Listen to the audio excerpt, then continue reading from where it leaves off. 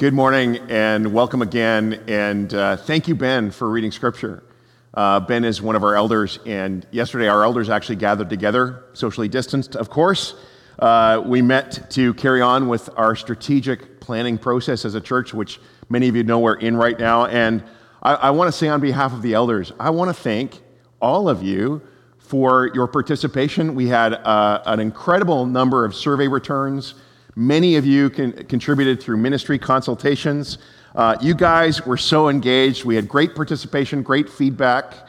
Every comment that was written down was reviewed, and the elders are still processing and discerning, so keep on praying for them. This is a bit of a journey they're on, but thank you for your important participation. It was so good, so valuable. My sense is for Hillside, actually a few weeks ago, Bill wrote a song, a kid's song, he called it, that simply said the words, "The best is yet to come." And my sense is for Hillside, the best is yet to come. And I look forward to the years ahead of how God is going to stretch us and grow us, in part because of the way we're praying and dreaming right now. So keep on praying.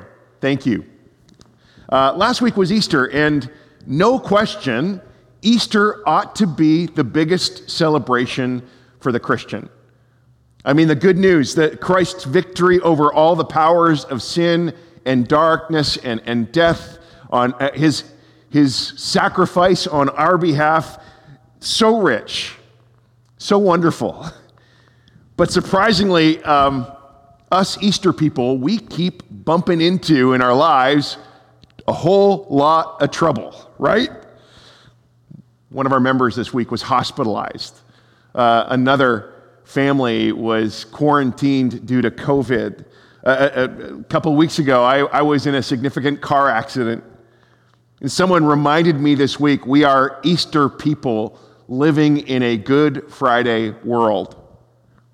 And before we dive back into the Gospel of Matthew next week, today I want us to consider the resurrection of Jesus in one more way, especially in light of our common experiences of Good Friday. And we'll look at a difficult question, one we need to grasp if our following of Jesus is going to be as deeply rooted as it needs to be. What does the resurrection of Jesus tell us about God? And to look at this, I'm going to break it kind of into three broad categories, three areas: a surprising command, a sudden crisis, and a surpassing God. But before we do that, why don't we pray? Jesus, we invite you to come and speak to us this morning. I'm so grateful that wherever we are in our homes, our living rooms, our kitchens, Lord, you long to meet with us. And as we are your church gathered right now, draw us together around your word and bring us your life, we pray. In Christ's name we pray. Amen. Well, first, a surprising command. Often when we think of commands, we think of Moses coming down Mount Sinai with 10 commandments. Someone once described this scene, Moses coming to the people of Israel saying, "I've got good news and bad news. Good news is we've got the laws down from 50 to 10. Bad news, adultery still in."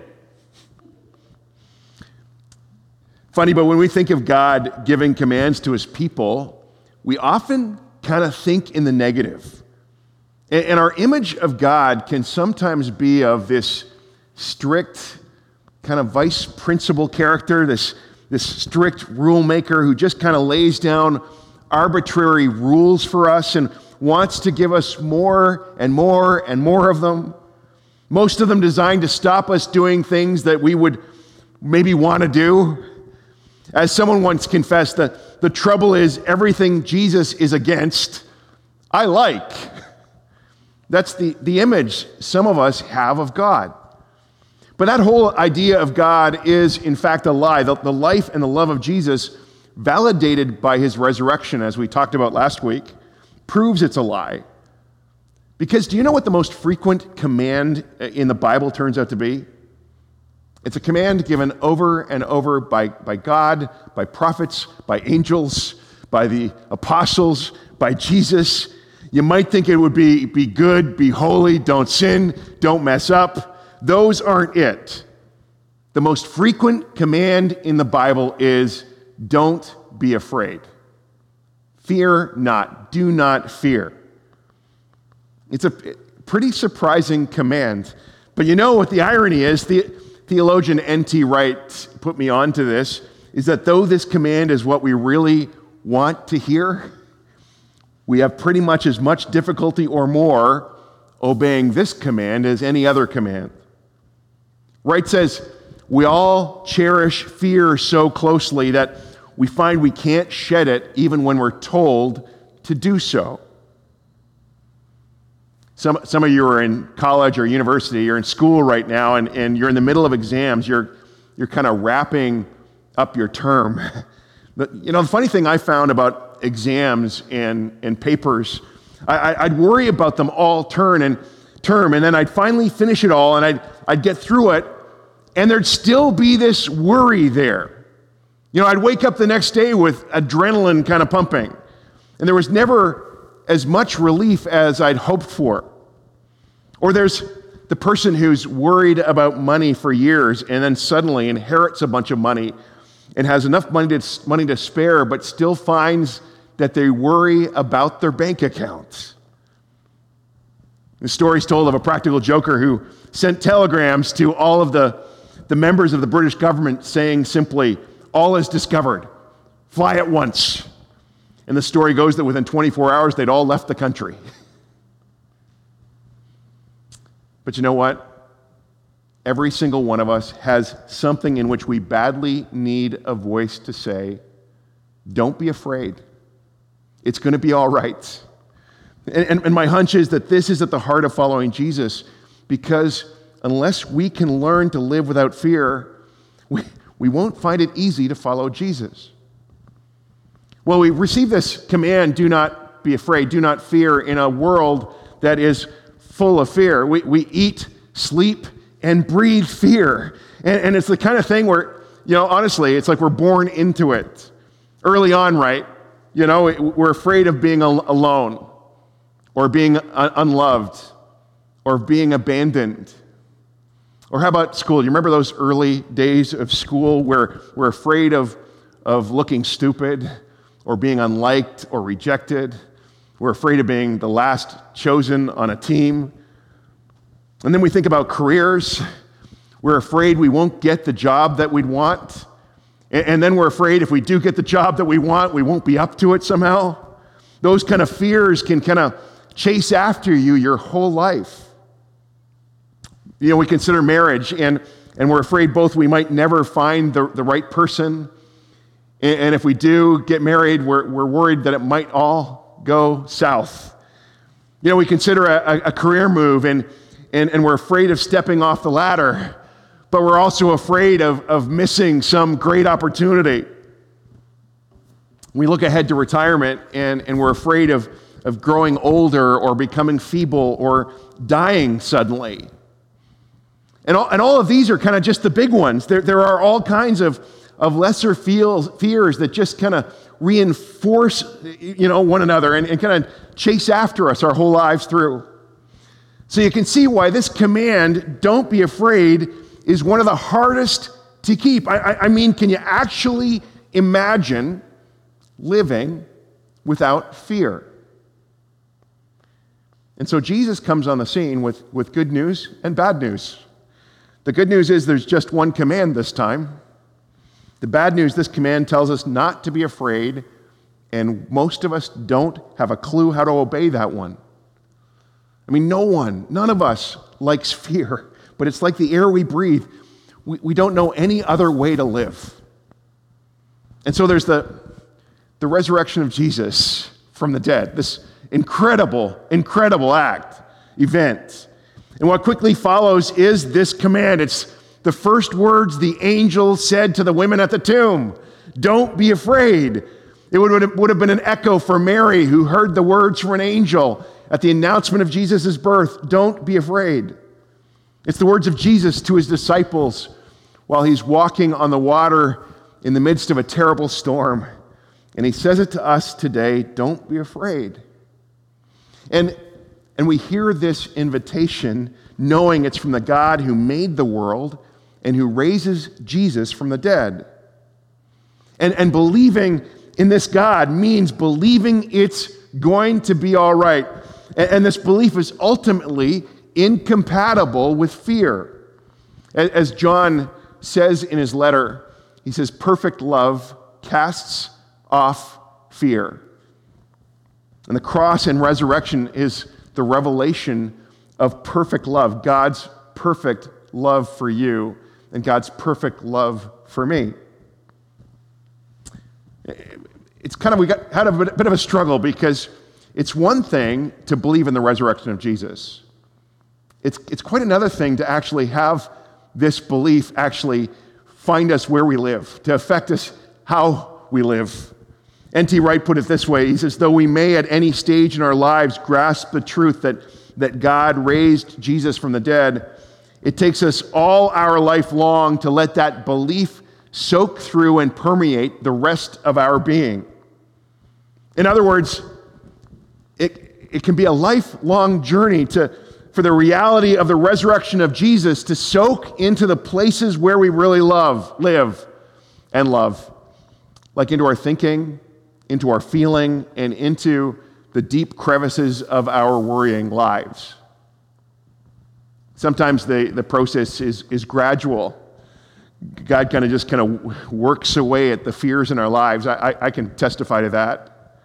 But sometimes it can involve a sudden crisis, a wake-up call of sorts.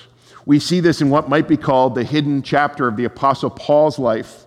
Paul's thought of as this great missionary, this great theologian, but he went through a lot. And much of his story kind of is told through the book of Acts. But the book of Acts doesn't tell us about this little season of his life that we read about in the second letter to the Corinthians. It was an experience so traumatic, so horrible, it almost destroyed him. And Paul writes about it. This is what he says. He says, we do not want you to be uninformed, brothers and sisters, about the hardships we suffered in the province of Asia. We were under great pressure, far beyond our ability to endure, so that we despaired of life itself. Indeed, we felt like we had received the sentence of death. This description of some very painful days for Paul is found towards the beginning of the letter to the church in Corinth. And it would seem like a good part of this letter actually flows out of this kind of terrible experience. Now, the Corinthian church, you got to know, Paul was the founding pastor, probably one of the larger churches in the entire world. And there's this sense that the Corinthian church wanted Paul to be kind of the poster boy for success, a unqualified success story. And Paul had to kind of lay it out for them, explain to them patiently that being an apostle, even being a Christian, was not a matter of being a success story, but of living with weakness and failure and with the God who raises the dead. Some commentators say the language that Paul uses in these verses is the language of depression. Depression is what can happen when a little group of our fears kind of get together in a circle. And the next thing you know, they're going round and round and round. We begin thinking about one thing, and which leads us to blame ourselves for the next thing, which leads us to be anxious about the third thing, which takes us back to the start, and away we go again around the circle. It's kind of like we put ourselves on trial, and we produce lots of evidence for the prosecution and none for the defense, and then we kind of pronounce the sentence as well. We're guilty. Paul says, he says, I felt as if I'd received the sentence of death. And some of you who've struggled with depression know it feels kind of like that. Could have been many things that led to Paul's depression. He planted another church in Asia in the city of Ephesus, and he and the church planting team were just hammered with persecution. His depression could have actually had to do with the Corinthian church. They were his largest, most successful church, and he was getting word that they were kind of messed up in some significant ways. So he's getting hit with some serious opposition. And his life work is starting to look futile. He's tired, he's sick, kind of a perfect storm for despair. Kind of like this pandemic has been for many people this last year. And he says in verse 9, he says, we despaired even of life. Indeed, in our hearts, we felt the sentence of death. But listen to his next words. But this happened that we might not rely on ourselves, but on God who raises the dead. Let me read that again. But this happened that we might not rely on ourselves, but on God who raises the dead. This sudden crisis of Paul was to make him rely not on himself, but on the God who brings the dead back to life. Now, question, hadn't Paul been relying on God? I mean, this is Paul we're talking about. Of course. But somehow there was a new depth, there was a deeper level of Paul where the good news still needed to get to. Sounds like in this terrible experience, Paul hit a point where he came to the end of his own resources. Inside, he heard the voice of fear, and he felt the sentence of death. And he says, this was to make me rely on the God who raises the dead. He'd been following Jesus for years, but now he realized what it meant to follow the crucified and risen Lord in a whole new way, a deeper way, to stop worrying about himself and to begin relying on God.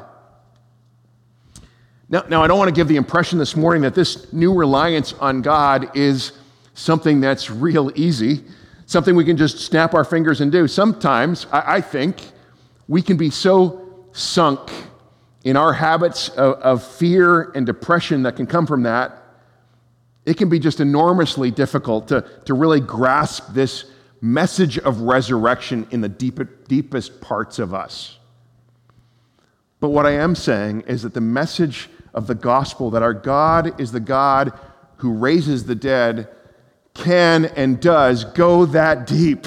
And that wherever you are, even in the rock bottom of despair, the gospel can reach you there too. Maybe it reaches us there best. It's when we're weak, we're strong. It's when our strength kind of runs out that God's power comes running in. I've seen this in a friend of ours.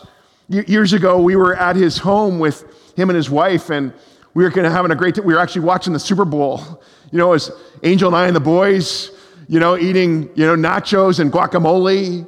And we always knew this couple as a happy couple and fun to hang out with. But interesting, on our way home, on our drive back, Angel said, I wonder how they're doing. I wonder how their marriage is going.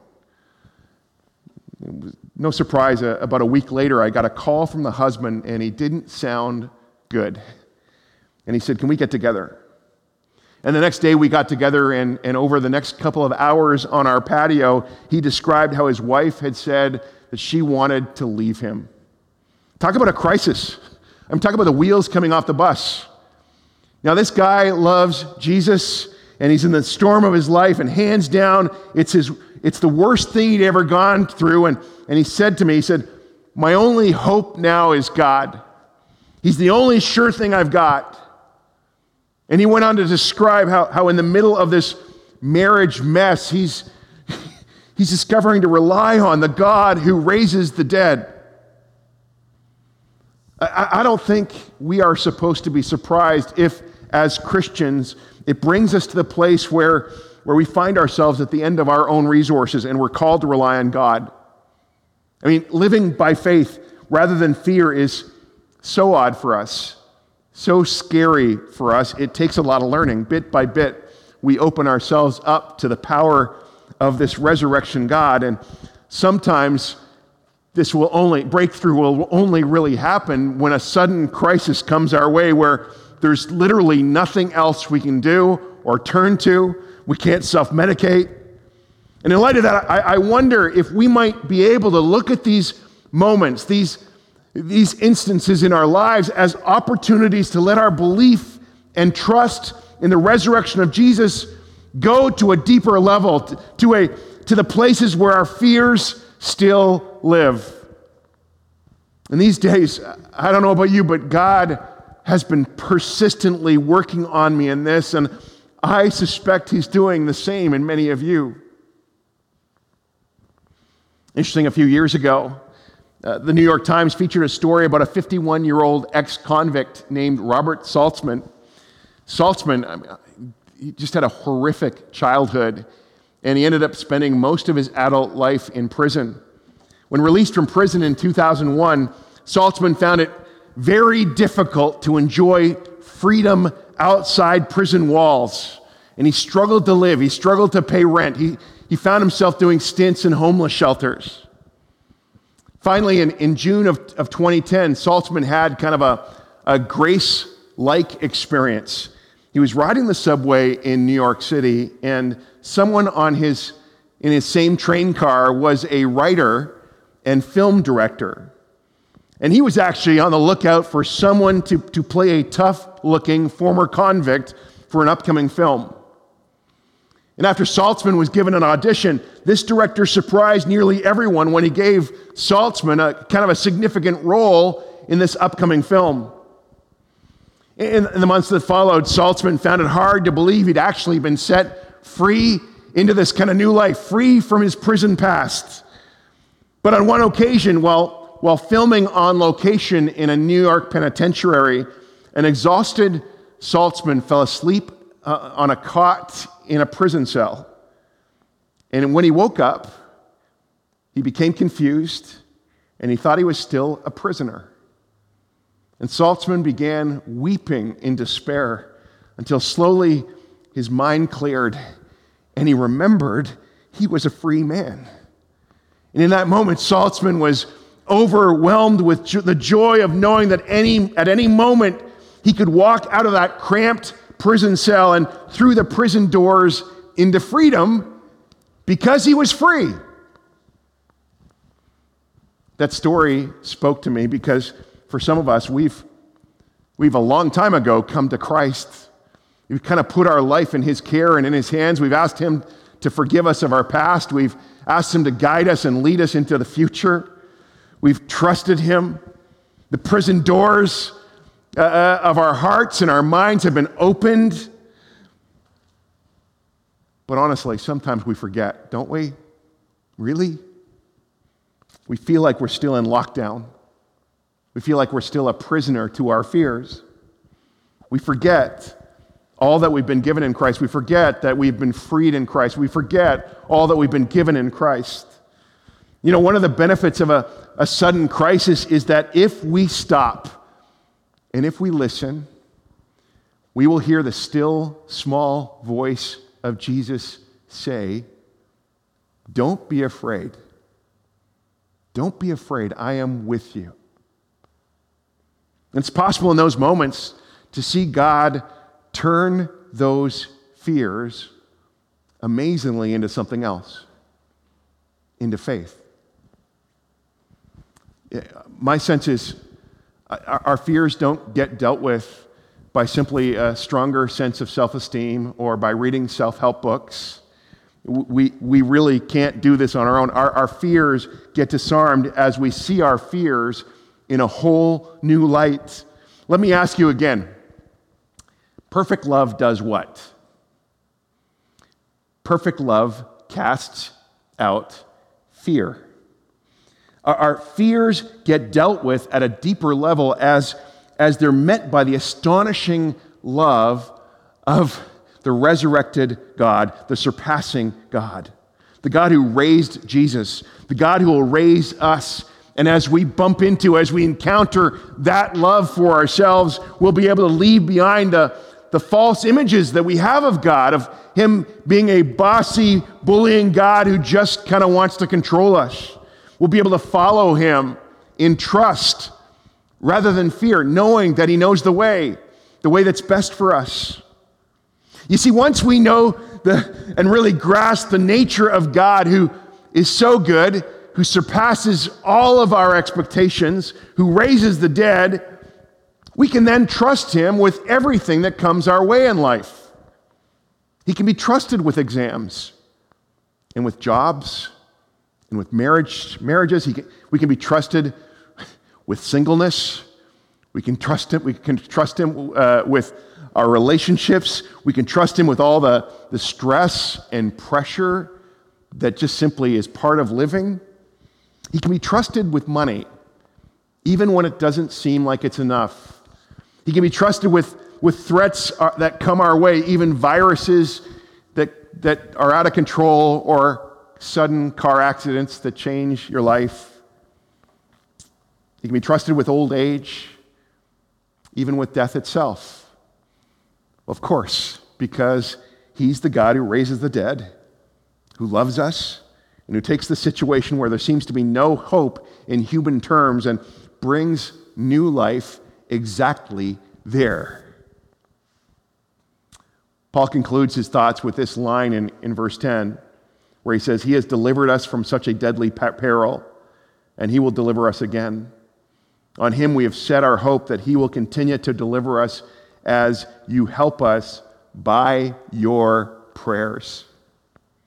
He says, God delivered us. We were desperate. God came through, and He says, because He delivered us there, I know He'll deliver us again.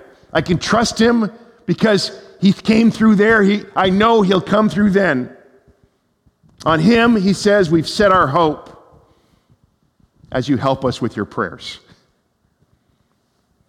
Our elders, we've been kind of putting our finger on a theme for this year, for 2021. It's just a couple of thoughts in one little phrase. Pray and be courageous.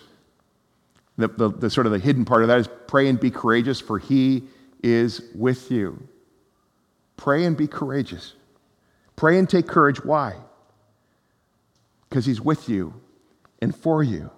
The God who raises the dead is with us and for us. He has delivered us, and He will deliver us again. And on Him we have set our hope. Amen? I'm going to invite Angel to lead us in a time of response. Angel's going to come on up.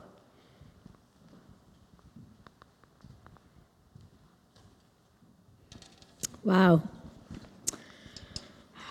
That message comes to us in the trenches of where we live. I want to pray, and I'm sure during this COVID time, something that has become very clear to us is that God just doesn't meet us in the church walls. He meets us where we are, in our homes, in the craziness of our homes. He comes and He meets with us. And our homes become a holy place. And I just sense this time is a holy place where God wants to meet with you and do some amazing things in you. And so I'm going to pray for various things right now, and I want you to quieten your hearts. And I'm going to give you a few moments of silence to quieten your heart.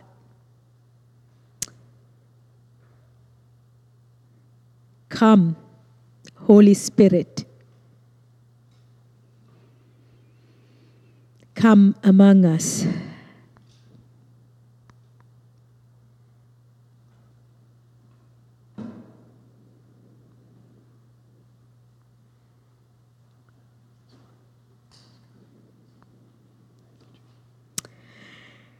Durwin talked about we are all in need of places or in circumstances where we need for God to say, don't be afraid, it's going to be okay. Father, we come and we bring all our fears, deep fears and worries that cripple us. Father, we bring them before you like little boys and girls bringing their toys that are broken and don't know how to fix it. We bring all our fears before you. And we dump them at your feet. Father, would you put us back together and speak into our lives and say, don't be afraid. Amen. I am with you. It is going to be okay. Amen. Yes, Lord. Thank you, God.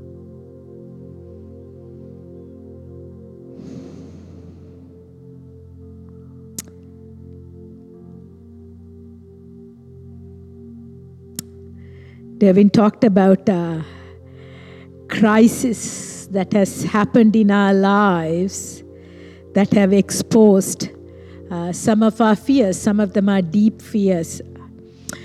Interesting, God gave me a picture of this road that has deep ruts, like where your vehicle can get stuck, the wheels can get stuck in the ruts. And I sensed the ruts were our fears.